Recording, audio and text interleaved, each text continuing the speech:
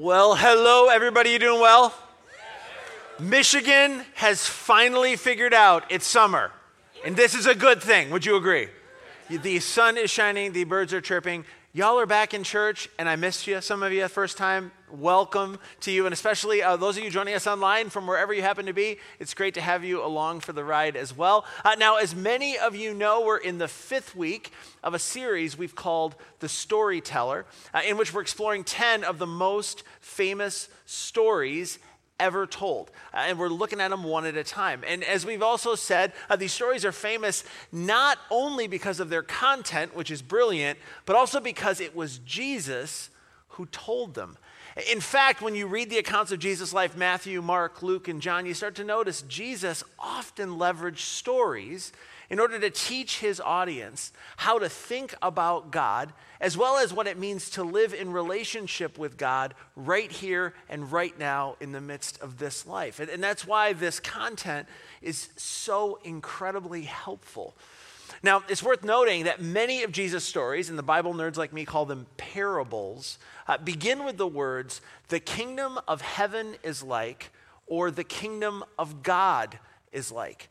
In other words, Jesus says, the story I'm about to tell you is like a window that you can look through to see the way things should be if they were the way God wanted them to be. If you were living in a land where his kingdom had come and his will was being done here on earth as it is in heaven.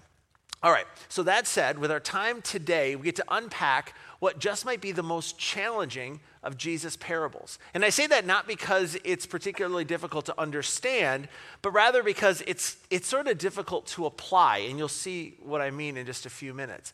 Bible nerds call it the parable of the unmerciful servant. And so kind of here's the setup.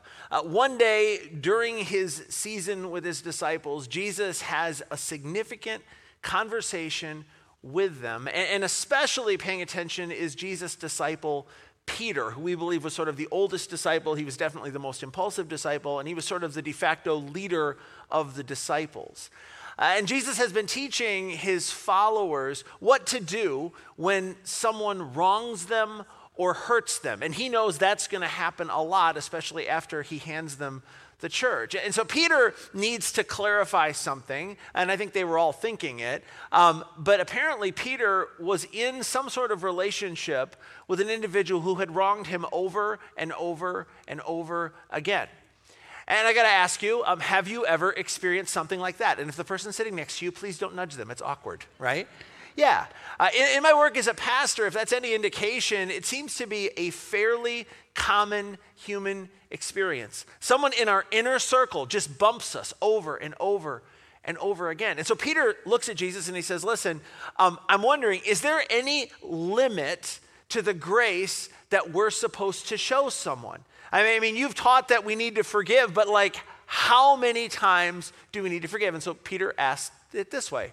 He said, Lord, speaking to Jesus, how many times shall I forgive my brother when he sins against me? And then he just throws something out there, up to 7 times. And I think, the 7 is significant to the Jews. 7 is the number of completion or the number of perfection. And so maybe, 7 times. I'll tee it up for you, Jesus. Yeah, say 7 and then 8, send them on their way. But yeah, it's interesting. But if you think about it, in asking this question, Peter actually reveals that he has a bit of confusion about the nature of forgiveness. And here's the thing. I'm convinced that a whole bunch of us have suffered from the same confusion. Maybe even you're with us today, and you're going to learn something that you've never learned before about forgiveness. And here's what I mean. Peter's assumption was that forgiveness is for the benefit of the offender. In other words, when Peter forgave someone who hurt him, he thought he was doing something that would help them. He believed that he was, to forgive someone is to do them a favor. And if we're honest, that sort of thinking does come naturally to all of us, and I think I know why.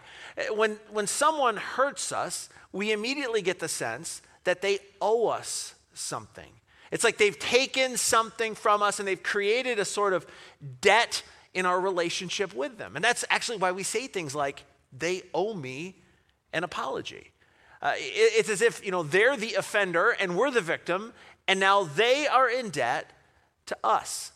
And maybe for us it happened at work, and now honestly, we're going to walk in tomorrow morning and we're going to feel like, our boss, he owes us some recognition because he took some recognition that really belonged to us. He did wrong to us. Or maybe it happened at home. Maybe you'd say, I feel like my wife owes me respect. Or maybe, you had a friend who spread gossip about you and you feel like now they owe you like a restored reputation, but you're not even sure how that would work. Anyway, whenever you're wronged, whenever I'm wronged, it's natural for us to get angry, to get upset with the person who hurt us. And kind of without realizing it, we plan to remain upset or angry until we're paid back whatever it is that we're owed. And so, even subconsciously, we hold on to it. We were wrong. There's this debt. We're going to hold it right in the middle of our heart, right at the center of our being. And we stew over it. And we begin to refine our case against the person who hurt us. And maybe even, subconsciously we're waiting for that person who owes us to come to us. And maybe, in our minds, we imagine them coming on their knees, sort of begging for forgiveness and wanting to pay us back what they owe. Honestly, in situations like this, we feel justified into holding on to our anger, don't we? Because, we were the victim in this whole thing. We were just minding our own business and someone came along and slashed us emotionally. And so whenever the memories of these events surface, we get upset, we get angry. But I think there's even a little bit more though. I've been a church person for a long time and maybe, you've never done this yourself, but you've had friends that have done this, right? But maybe you're around someone and they love to talk about the wrong that was done to them. Like they're in a small group with some people from church and somebody says, hey, does anybody have any prayer requests? And you get the one guy that's like, yeah, my cat is having surgery. You're like, that's either terrible or wonderful if you're a cat person or not, right? And then somebody goes really deep, right? And it's okay. That's okay. That's what groups are for. But somebody goes really deep and they start to unpack how they were wronged by this individual and how they feel like now they're in debt with this individual. And after 20, 25 minutes of them processing, everybody in the group is they're on the side of the person who was hurt. And they say things like, man, I cannot believe that he did that to you, right? It's so unfair. And so the person walks out of the group, or, hypothetically, if it's you walk out of the group and you feel kind of justified. And then if you have your Jesus-y friend who comes alongside of you and has the audacity to say that you need to forgive the person who hurt you, we think, well, that doesn't make any sense, right? I mean, they don't deserve it. I told you what they did.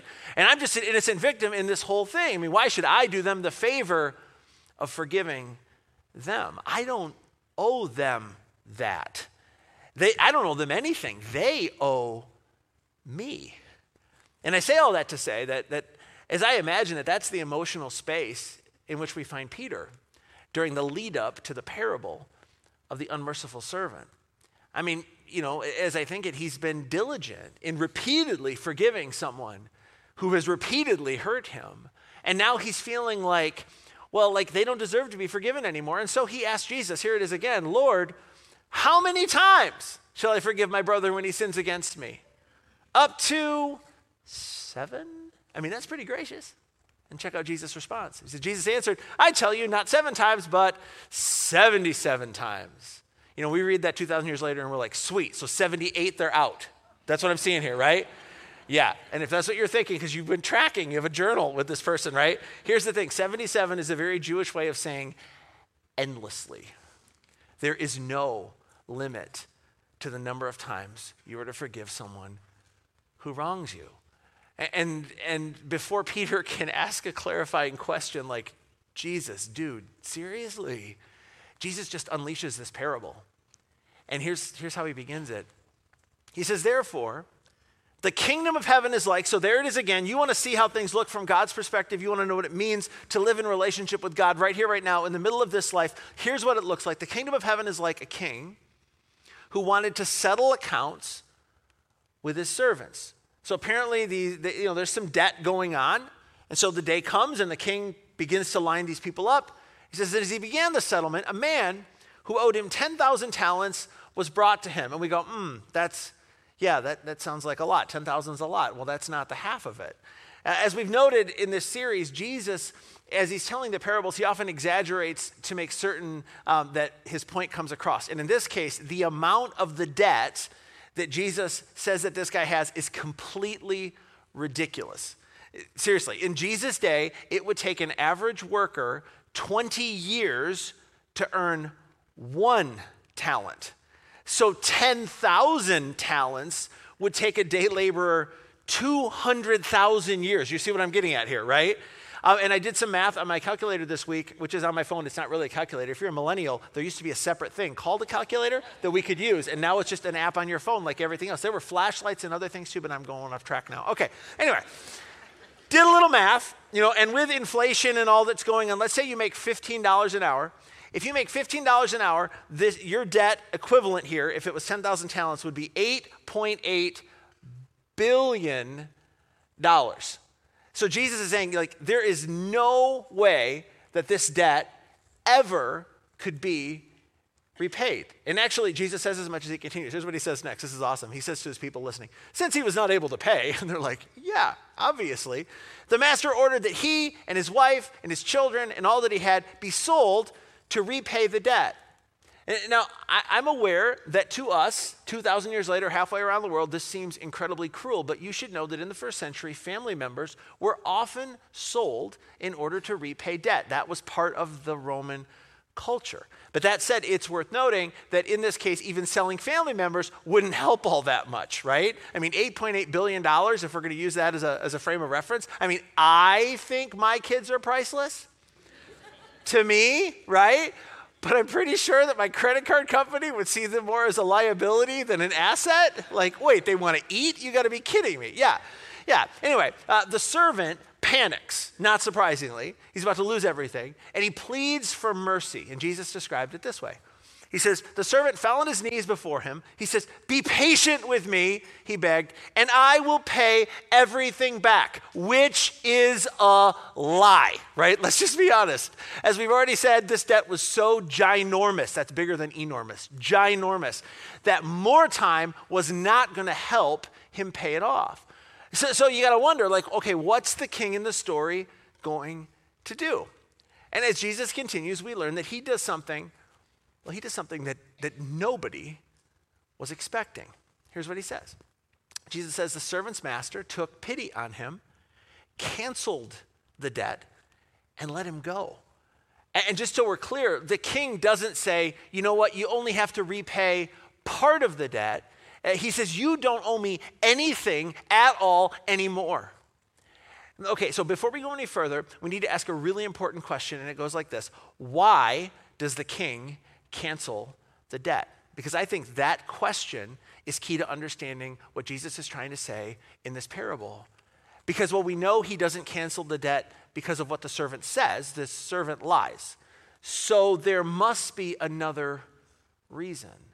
And I suspect that this story that Jesus tells, he wants his audience to see something about the heart of the king in the story, because the king in the story represents God. The kingdom of heaven is like, and then you have a king, so that's God. So Jesus essentially teaches that if people are going to get out of the massive debt that their sin has created with God, then it's going to be his grace and not our efforts that get us there. Because whether we realize it or not, we have a debt with God that is so massive, so ginormous, once again using the word twice, right, that we can never repay it. It would be insane to even try. And so Jesus is introducing this concept to the world. And this is the message of Jesus that went out into the ancient world. It was the central message of Christianity, and honestly, it's what makes Christianity different than every other religious system out there. All the other religious systems are telling you what to do to get right with God. Jesus says, this isn't about what you do, this is about what I did. This is about grace, this is about mercy, this is about the fact that God loves you because he is good, not because you are good. Anyway, so Jesus' original audience is listening to the story, and they would have been certain that at this point, this recently forgiven servant would be on top of the world. It's as if he's just won $1 million prize 8,800 times in a row. You'd be in a good mood, right? Yeah, so you're surely this guy's exploding with gratitude. There's probably no even reason to go on with the story, but Jesus keeps talking, and he tells us what comes next. Here's what he says.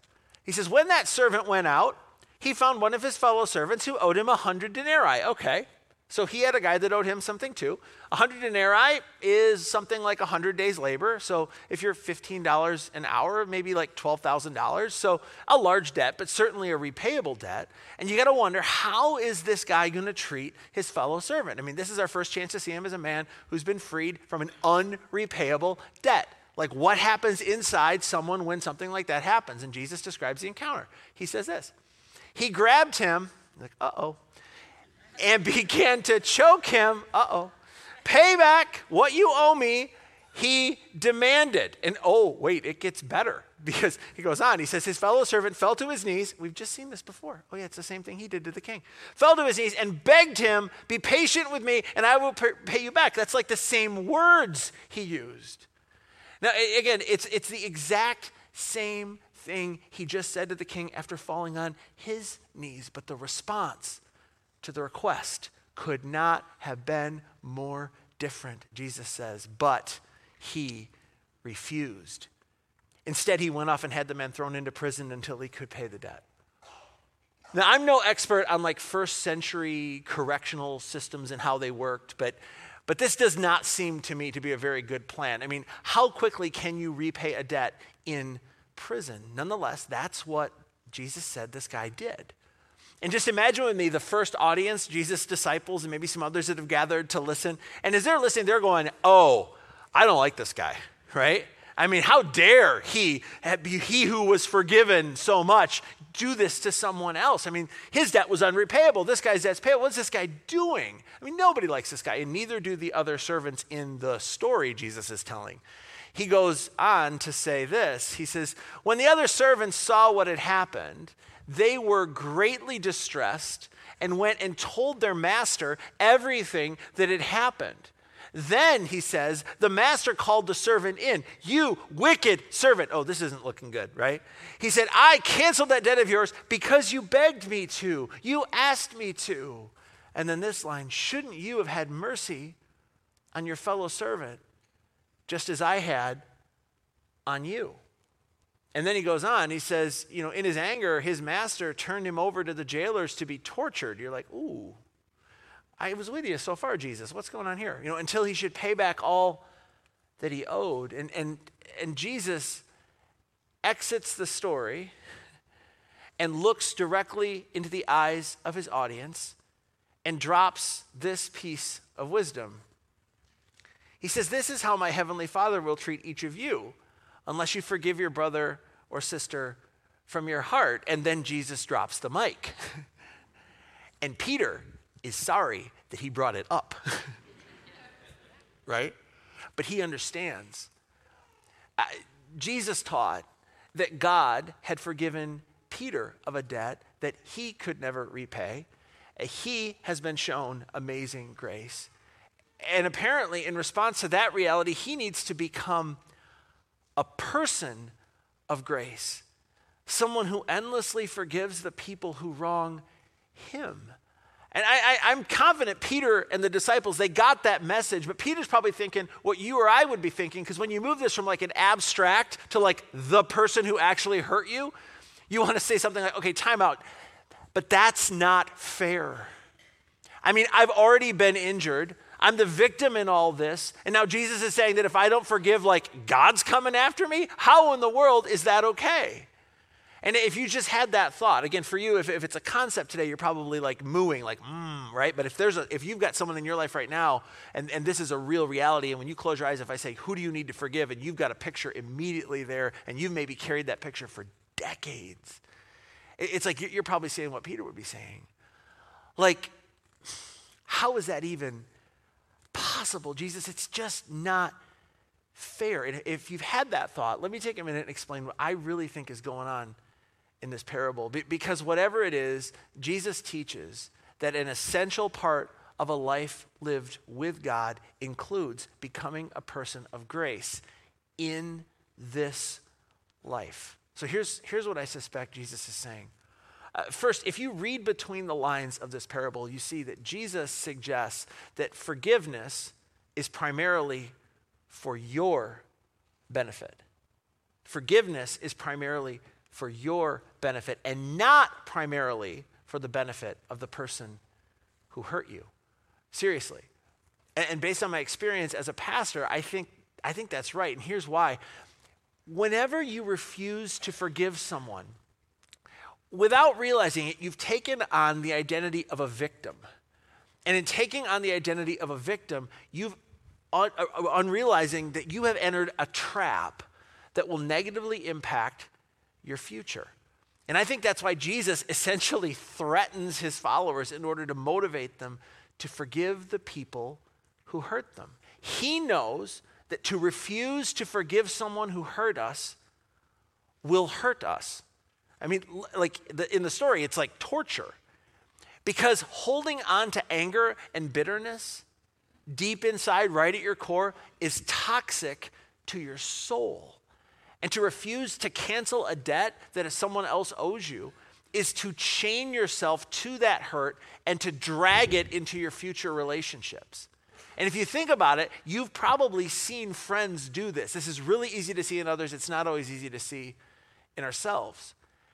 And so as unrealistic and insensitive and ridiculous as it may seem, your Heavenly Father who knows you and he loves you, he says to you in no uncertain terms and in a very threatening sort of way, you must forgive the people who hurt you, because if you don't, it will mess with your future.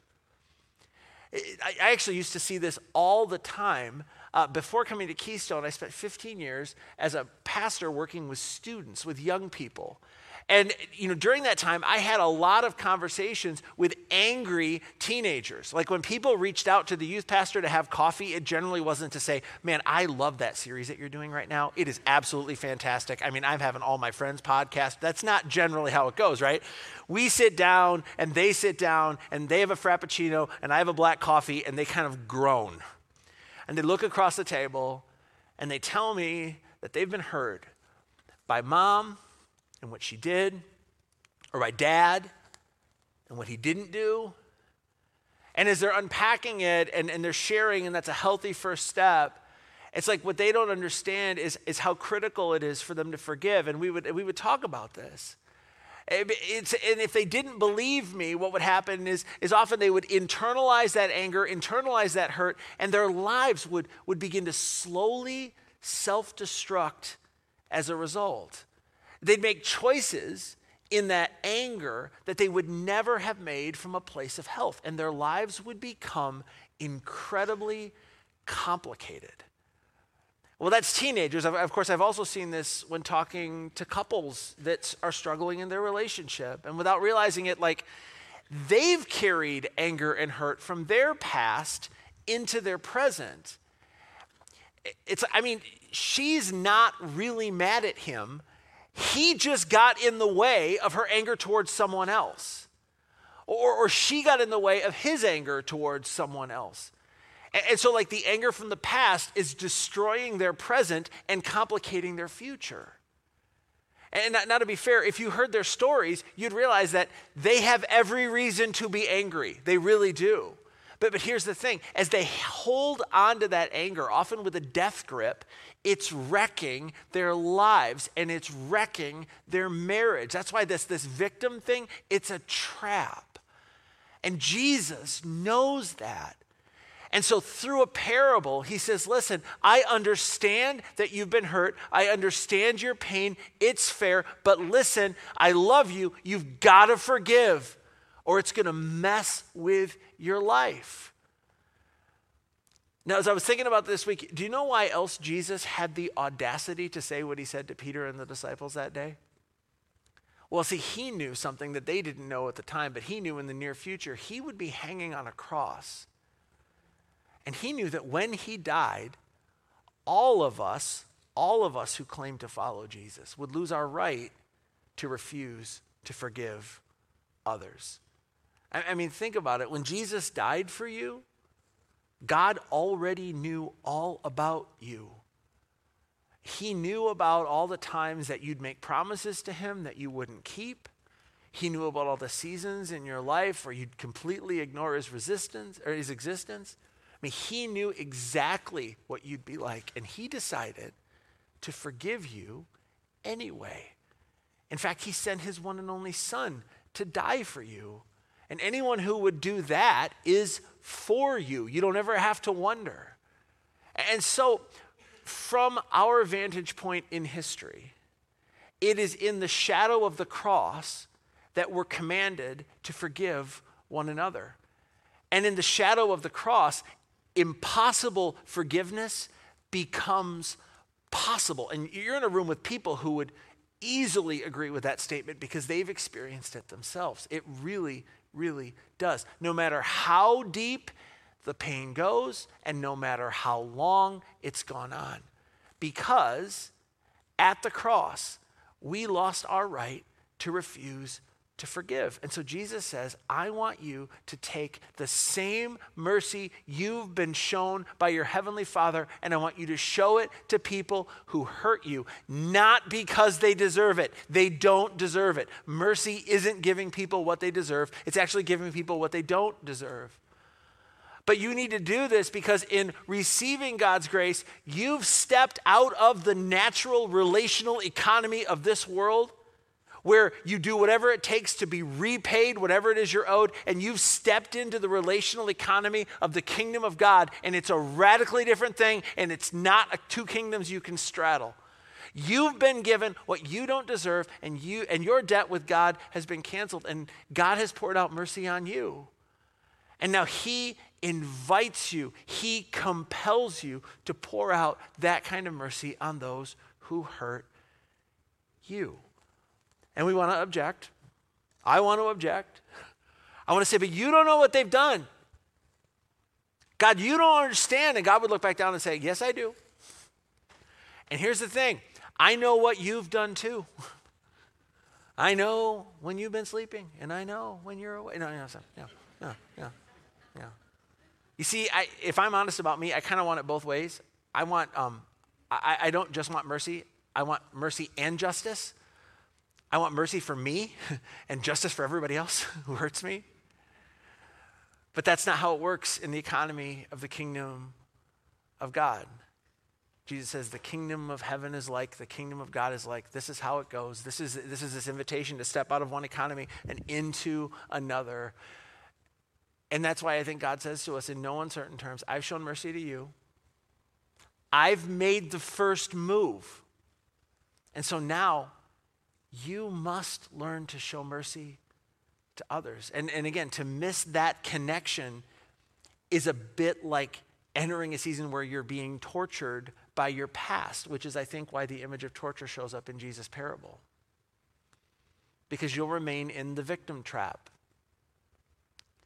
I guess if I was to boil it all down, our big idea today is kind of a synopsis of everything we've said. It's forgiven people are to be forgiving people. And again, God went first. He forgave us. But forgiven people are to be forgiving people. And we must do it not just for the sake of whoever offended us, but for our sake as well. Because anger and resentment will slowly destroy our life and our relationships. And forgiveness allows us to cut the chains of the past and to escape from the victim trap. And your heavenly Father knows this so well. He says in no uncertain terms, you must forgive because in forgiving, you'll be free. And friends, that's the message of the parable of the unmerciful servant. Now, if you're here in the room, I'd love to invite you to stand, and I'll close our time in prayer.